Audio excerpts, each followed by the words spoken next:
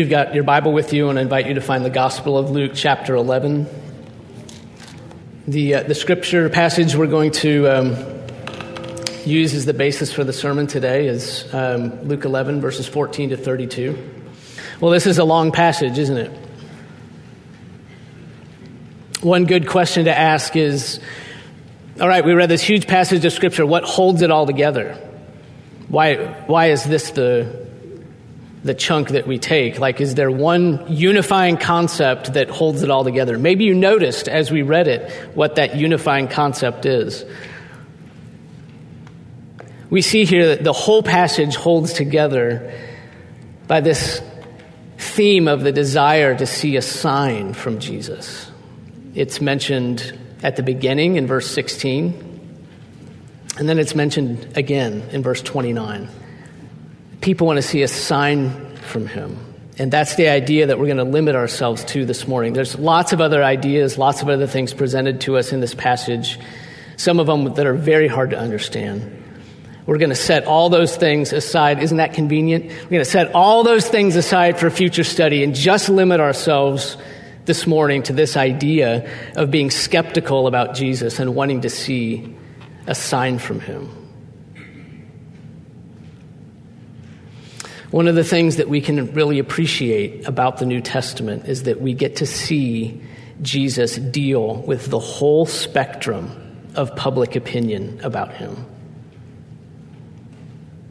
We get to see him deal with people that are really friendly to him and believe in him. That's what we did last week. The passage we studied last week was Jesus interacting with his disciples, the ones who love him, the ones who believe in him. They wanted to see something from him. They wanted something from him too. They wanted to be taught how to pray.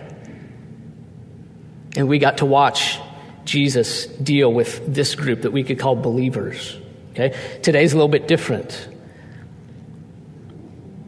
We have something that's just as intriguing and just as helpful, but it's different. We get to see Jesus deal with a different group of people who don't yet believe in him, people who are skeptical when they look at him.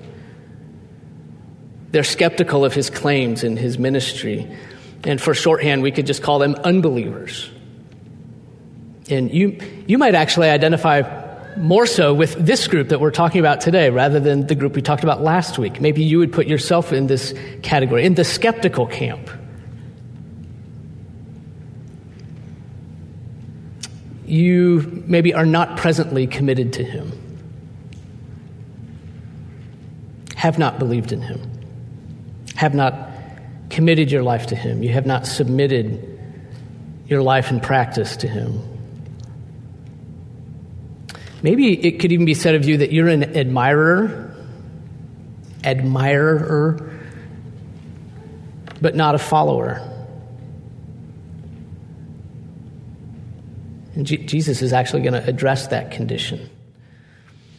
If you put yourself anywhere in this camp, the skeptic camp, I hope that you especially benefit from what Jesus teaches here today and what he says. I think there's something for everyone here, even if you have committed your life to Jesus. But I think there will be something here especially for you who are skeptical, because you get to see Jesus interact with people who are skeptical. And you get to hear what he says to people who are skeptical. You may identify with some of the same questions that they have and the desires that they have, the things that they want to see from him. They have certain things that they want from him. They encounter Jesus and they have certain things that they want from him. And we can identify at least 3 of those things. And you may be able to identify with one of them, maybe all 3. Let's list the things that they want, and then let's notice where they appear in the text. We first of all see that having witnessed Jesus cast the demon out of the man, there is first this group that wants alternative explanations. That's the first thing that we see people want. They want alternative explanations. That's verses 14 to 23. Rather than seeing the power of God at work, right? They observe Jesus do this miracle, exhibit this power. He casts the demon out of the man. The man's able to speak again, formerly mute. Now he can talk. Rather than see the power of God at work in that, They propose instead that Jesus is able to cast out demons by the power of Beelzebul, the prince of demons. The name Beelzebul probably refers to an ancient Philistine god, supposedly the god of the city Ekron. You know how the Baals were worshipped by the people of Canaan. We can see that word Baal present in a different form in the title Beelzebul. This particular Canaanite god is Baal-zebul, which interestingly translates probably as Lord of the Flies. Isn't that interesting? We know that term from William Golding's famous novel. In any case, what we see in verse 15 is the spectacle of people suggesting that Jesus is able to cast out demons because he himself is empowered by a demon. Allegedly, the reason that he is able to cast out lesser demons is because he is indwelt by a greater demon who is demonstrating his power over the lesser demons by casting them out. And we're in Luke's gospel. Luke does not attribute this suggestion to the Pharisees, but Matthew in his account does. Matthew lets us know that they're the ones, the religious leaders were the ones who were making this suggestion, putting forward this claim, which of course is a ridiculous claim. As Jesus points out in the verses that follow. If he casts out demons by the power of a demon, it means that Satan is at war with himself. And that doesn't make any sense, does it? That is not a strategy for success. Every kingdom divided against itself is laid waste, Jesus says. And a divided household falls. It makes no sense to suggest that Satan would use his power to cast out Satan. That's a ridiculous claim. But it's the only one available to people who do not want to admit the authority of Jesus. They don't want to admit that Jesus acts by the power of God, the Israelite God, the God that they claim to worship, Yahweh. What would admitting that truth mean for them? What if they were to admit that truth, that he is the anointed of God? Well, it would mean that they would have to believe in him as the anointed of God, and they would have to submit to his word. And that's about the last thing that they want to do. And so they propose alternative explanations for what they see, even ridiculous ones. What about you?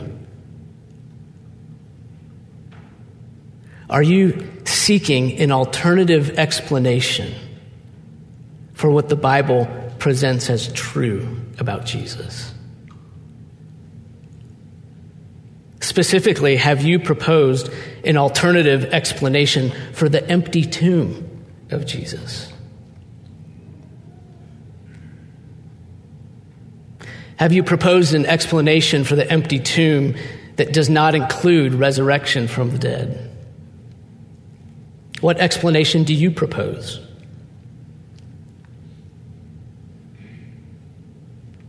Do you propose that he didn't actually die? Do you propose that the Roman executioners were so irresponsible in their duty that they allowed a man who was still alive to be taken down from the cross and carried away by his friends?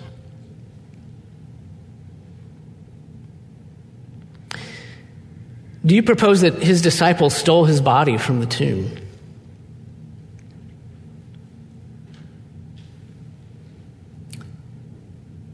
The same ones who, after the crucifixion, were hiding in a room with the door locked because they were afraid of the Jews. That group. Do you propose that the disciples stole his body and then perpetuated a lie about Jesus being raised from the dead, even though they knew that it was false? And some of them were even willing to be martyred some by crucifixion, for that lie.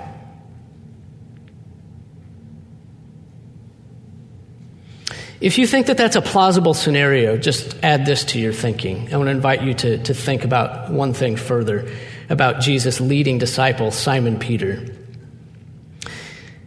If you think that the disciple stole his body and then perpetuated the lie, think about how Simon Peter, the leader among Jesus' disciples, was so discouraged and so at loose ends following the death of Jesus that he wanted to go back to his trade of fishing, and actually did go back. And that was after he'd seen Jesus raised from the dead.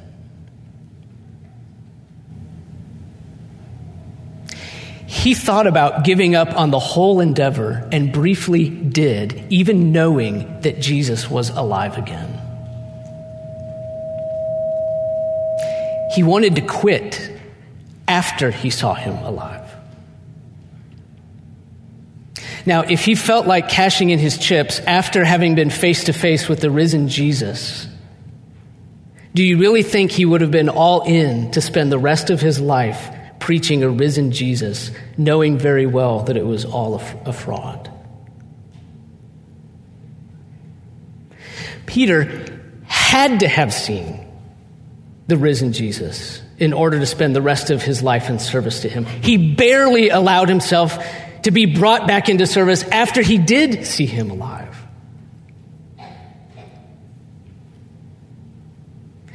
You know, I'm sure that the Pharisees did not see their alternative explanation for the exorcism as ridiculous. I'm sure that they thought it was plausible. Jesus exposed it as being ridiculous. I'm sure that you don't feel like your alternative explanation for Jesus' miracles or for the resurrection is ridiculous. But are you sure? Are you sure that you're not proposing something ridiculous? Have you thought about it? See, that's the avenue that Jesus takes these people down.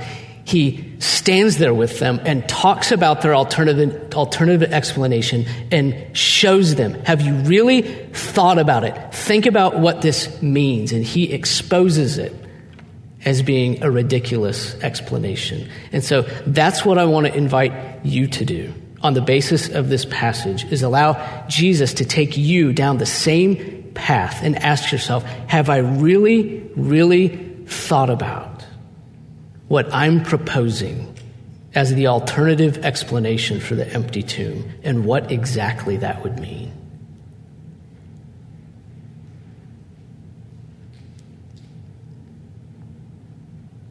If there really is a God, is there anything impossible for God? What would you expect him to do to show his unique and limitless power?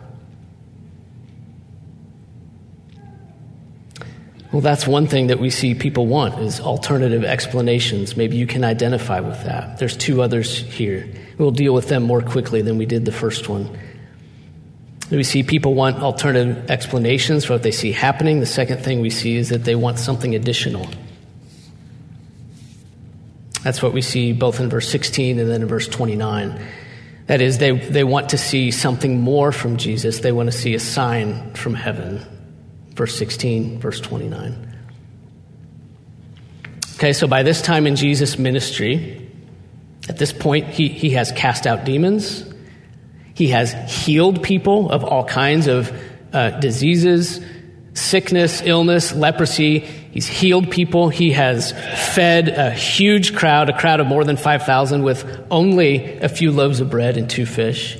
He's done all of this publicly, not in some quiet, out-of-the-way corner. All of it's been done in broad daylight in front of the masses. He's just cast out a demon, and in spite of all of these things, people are still asking for more. They want to see a sign from heaven. And so I want to ask you, I want to put the question to you, is that a desire that you can identify with? The desire to see a stupendous, decisive, confirming sign from God to let you know for sure that he is there and that Jesus is his anointed son and must be believed. In spite of everything that the Bible presents and everything that you see around you in the world, are you still asking for that one more decisive piece of evidence? Okay, and one more question for you. Pause for a moment and ask yourself the question, what would it take for me?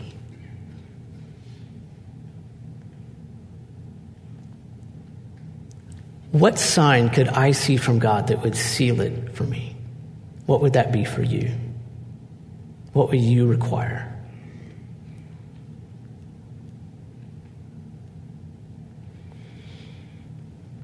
Maybe asking God to heal someone that you love and then seeing it happen. Maybe that's what it would be for you.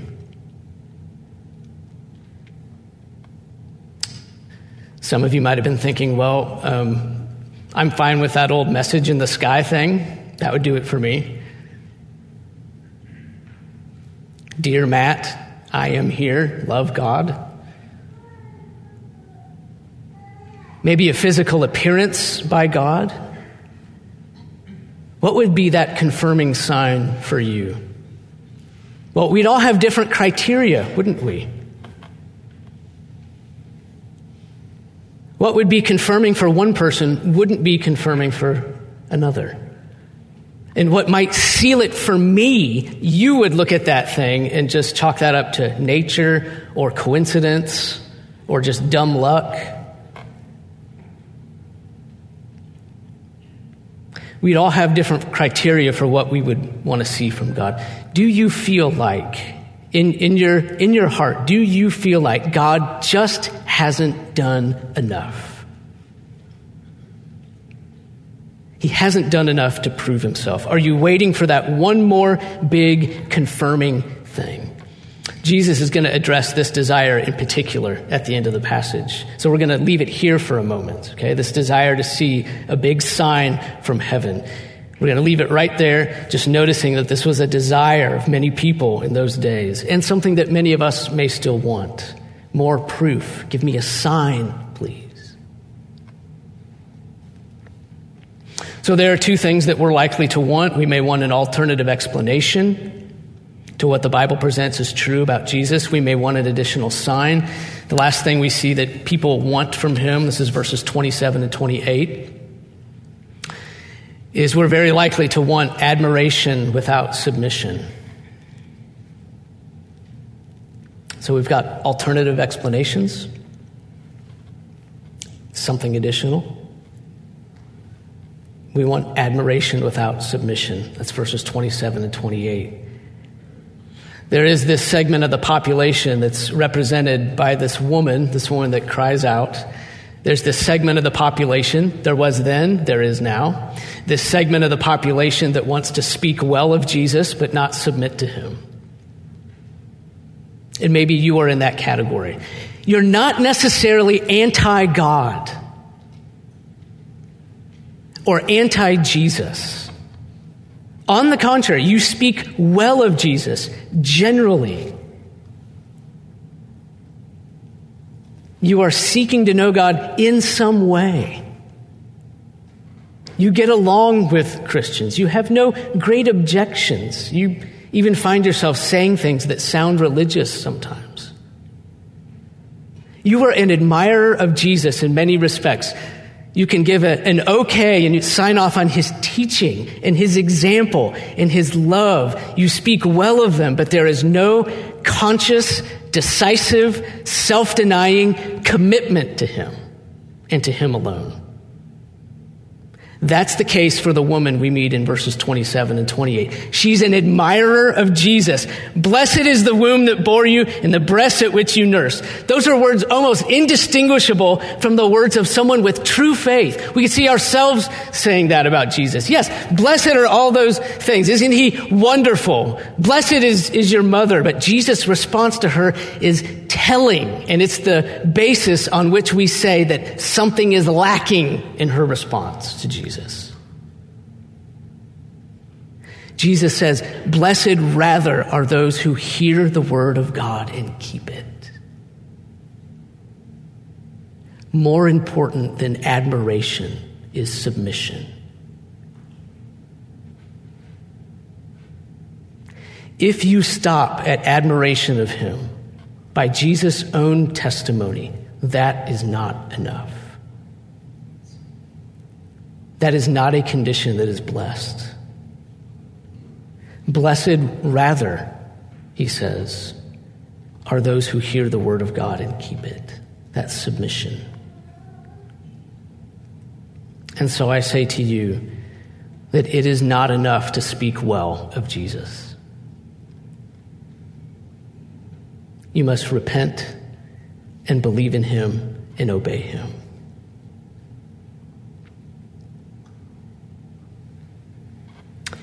The wonderful and yet really hard thing about Jesus is that the words of invitation that he used to people like you and me, the words of invitation that he used were, follow me.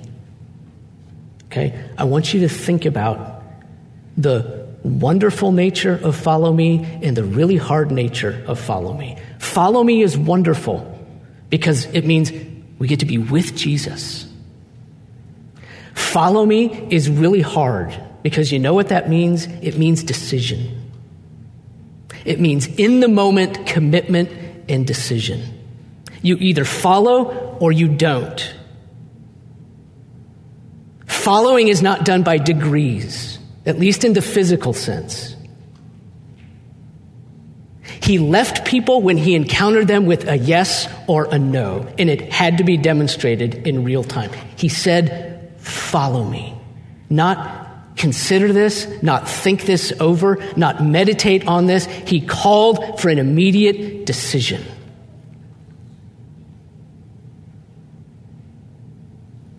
It is not enough to be an admirer in response to Jesus. You are right now either saying yes or no.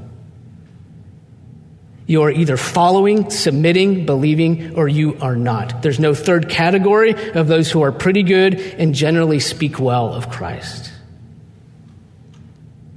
His invitation is, follow me.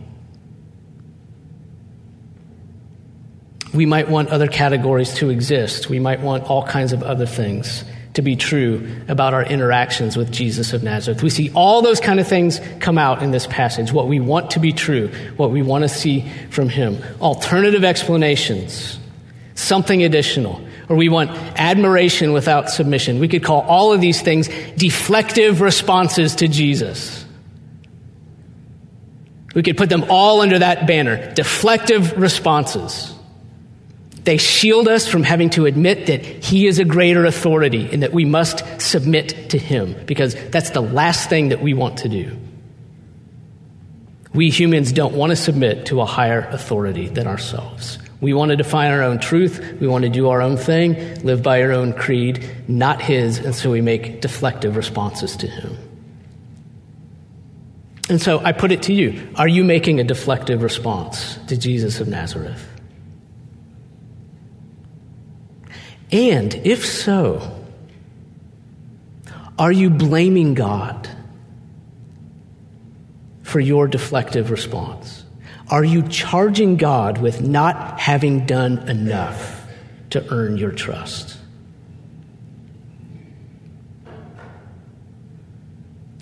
Maybe God didn't heal the person that you wanted to see healed.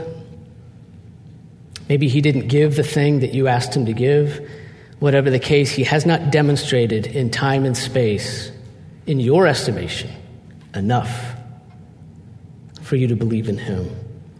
And you may have taken yourself off the hook by saying, it's God who has not done enough to prove himself to me.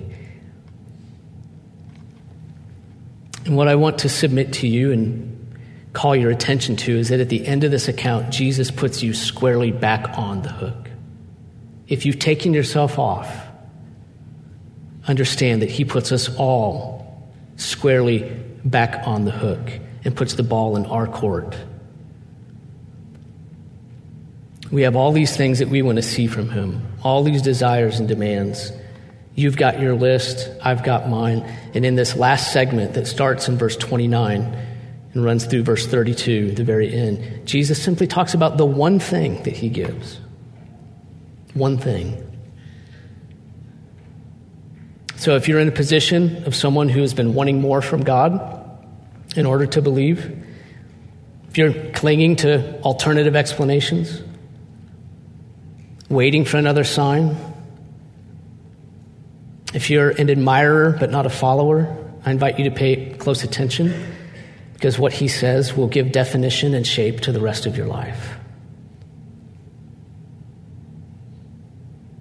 So let's notice at the end what we're given by Jesus. We talked about what we want. Let's notice what we're given. He begins by saying that this generation is an evil generation. Here's what you have to know about that.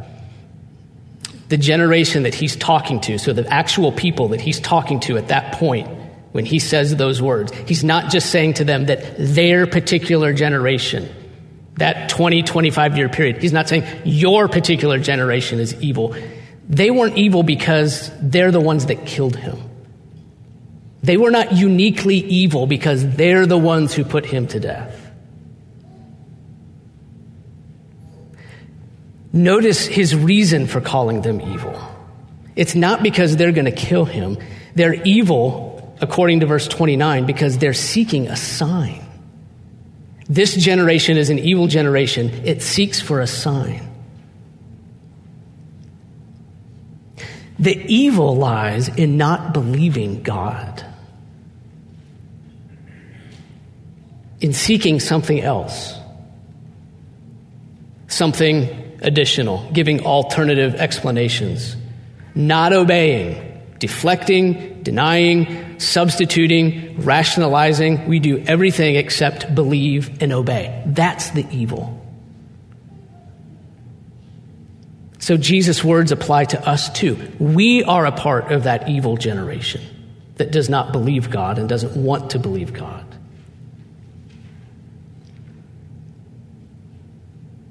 This generation is an evil generation. It seeks for a sign, but no sign will be given to it except the sign of Jonah. We want lots of things from Jesus. Jesus says one thing will be given. That one thing is the sign of Jonah. Really intriguing, isn't it? Okay, 3 things about the sign of Jonah, and then we're done. This is the one thing we get. First of all, the nature of the sign. This is verses 29 to 30. We want to understand the nature of the sign. What exactly is the sign of Jonah?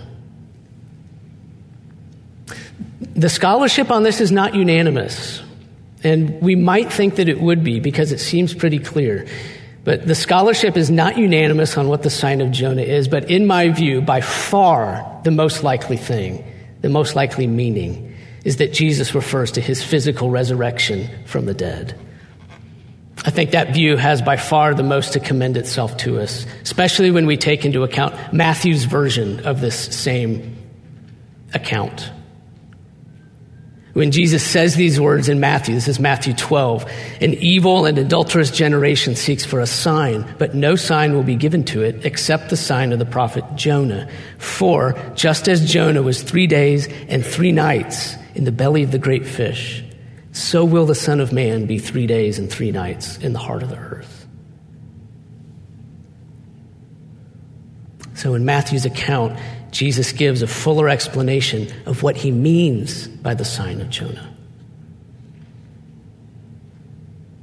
Just as Jonah was in the fish 3 days and 3 nights, so will the Son of Man be 3 days and 3 nights in the belly of the earth. Jonah came forth from a place of death after 3 days. He came forth from a place that he had no business coming forth from. Who lives through a 3-day ordeal inside of a fish? Who survives that? Jonah wasn't the only prophet who preached. He wasn't the only prophet who called people to repentance. All of the prophets did that. But he was the only one who spent 3 days in a place of death and came out alive. And when Jesus says that this generation will be given the sign of Jonah, he doesn't mean this generation will get a preacher or someone to preach repentance, even though we do get that. He means that the Son of Man, he himself, is going to come forth from a place of death after 3 days. That's the sign of Jonah, physical resurrection from the place of death.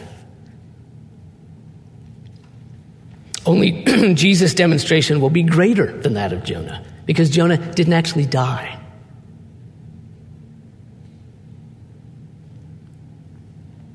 Jesus will die, and he will be resurrected from the dead after 3 days. That's the nature of the sign. Physical resurrection from the dead.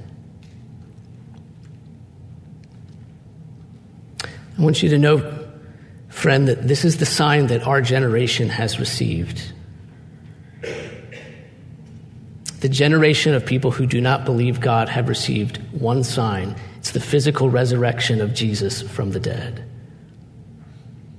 And it is on the basis of this sign that God has given, raising Jesus from the dead, that we are all called to repent and confess our unbelief to God and turn to God for the forgiveness of sins. It is significant within the New Testament that whether someone is preaching to Jews, like Peter in Acts 2, or whether someone is preaching to Gentiles, like Paul in Acts 17, the basis that they both give for belief in what God has spoken is the physical resurrection of Jesus from the dead. Both categories, all peoples. They do not say, turn to God because it will be good for you.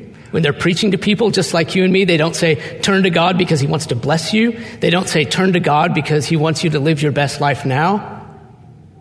They don't say, turn to God because you'll be happy, or turn to God because you'll have peace and wholeness. That's not the basis on which they make their appeal. They don't appeal to anything internal in us. They appeal to the historical reality that God raised Jesus from the dead after 3 days.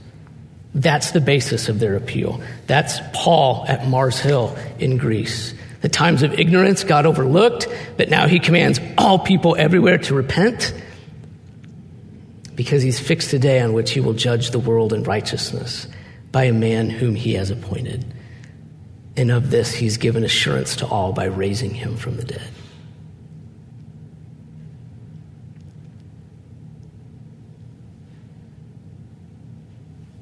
That's the sign that you have to deal with. That's the point that you have to probe more carefully. It's the one thing that you must make certain that you have dealt with accurately. Was Jesus raised from the dead or not? And if not, this is all meaningless. We can all go home. It's not my words, Paul's words. It's all vain. It's all futile. We are most to be pitied of everybody if Christ has not been raised. Everything hangs on the resurrection. That's the nature of the sign we have received. Second thing is the exclusivity of the sign. We know what the sign is. According to verse 29, it's the only one that's coming. No sign will be given to this generation except the sign of Jonah. This is the only sign that God gives. And I hope you can appreciate what that means. It means that we should not expect to go to God and say, God, if you are there, prove yourself to me by doing X, Y, or Z. As much as we might want to do that and think that makes sense, God, if you're really there, heal my mother, heal my father. Yes, pray that prayer to heal my father, heal my mother, heal my daughter and son. We should not expect and cannot put God to the test by saying, if you do this, that will be my sign. We've been told in advance there's one sign for this generation: the physical resurrection of Jesus from the dead. The last thing I want to point out to you is the graciousness of the sign. This is the very end, verses 31 and 32.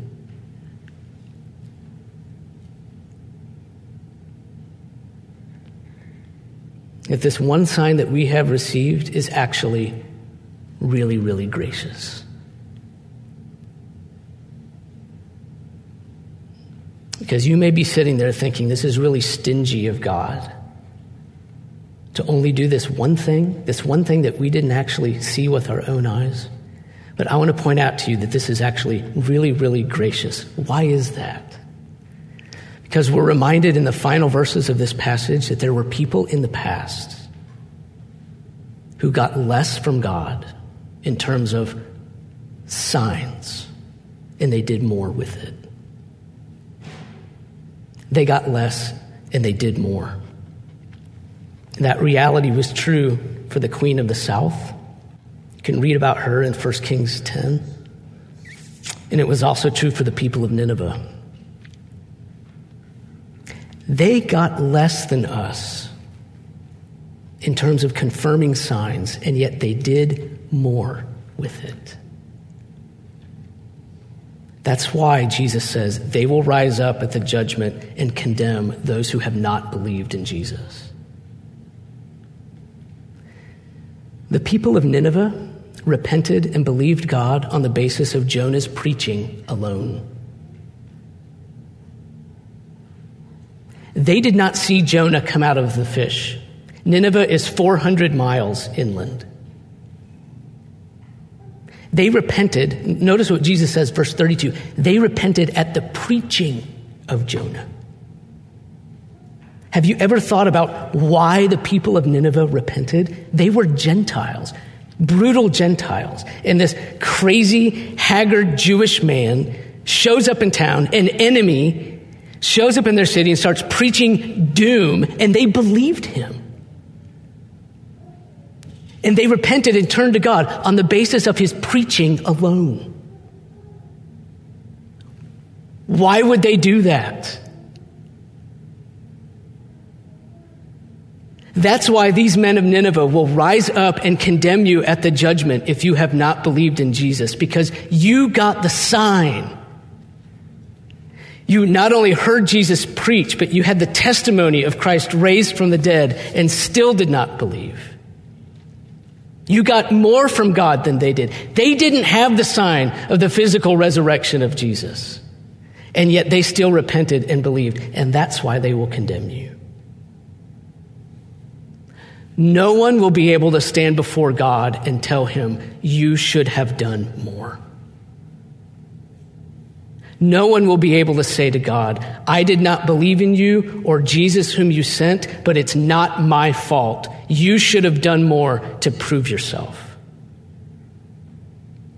On the contrary, it is you who will hear, you should have done more. You who have not believed in Jesus, it is you who will hear, you should have done more. Not from God. God will not say those words to anyone. No one can do enough to please God. The Bible is clear about that. God will not condemn you with the words, you should have done more. Those words will come to you from the Queen of the South.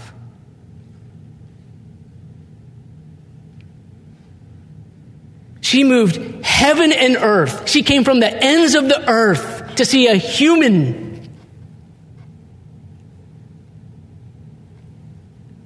She made all that effort just to get in the presence of Solomon, a mere human, and you did nothing with God in the flesh, Jesus Christ. Something greater than Solomon is here, and he presents himself to you again today and invites you, follow me. Listen to the words of the people of Nineveh and the Queen of the South today. Hear them today. Don't wait until the day of judgment when it's too late. No one will be able to charge God on that day with not having done enough to convince them. No one will be able to charge God with being stingy with his evidences and signs. If you try to make that argument, if you make that argument to God, he will silently turn. And he will invite the men of Nineveh and the Queen of the South to stand up and give their testimony, which you won't be able to deny, that they got less and did more than you got. You can't refute that.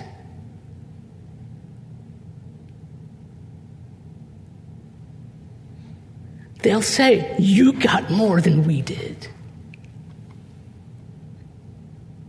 And we moved heaven and earth, and we repented and believed based on the less that we got from God. And he was so gracious to give you that sign.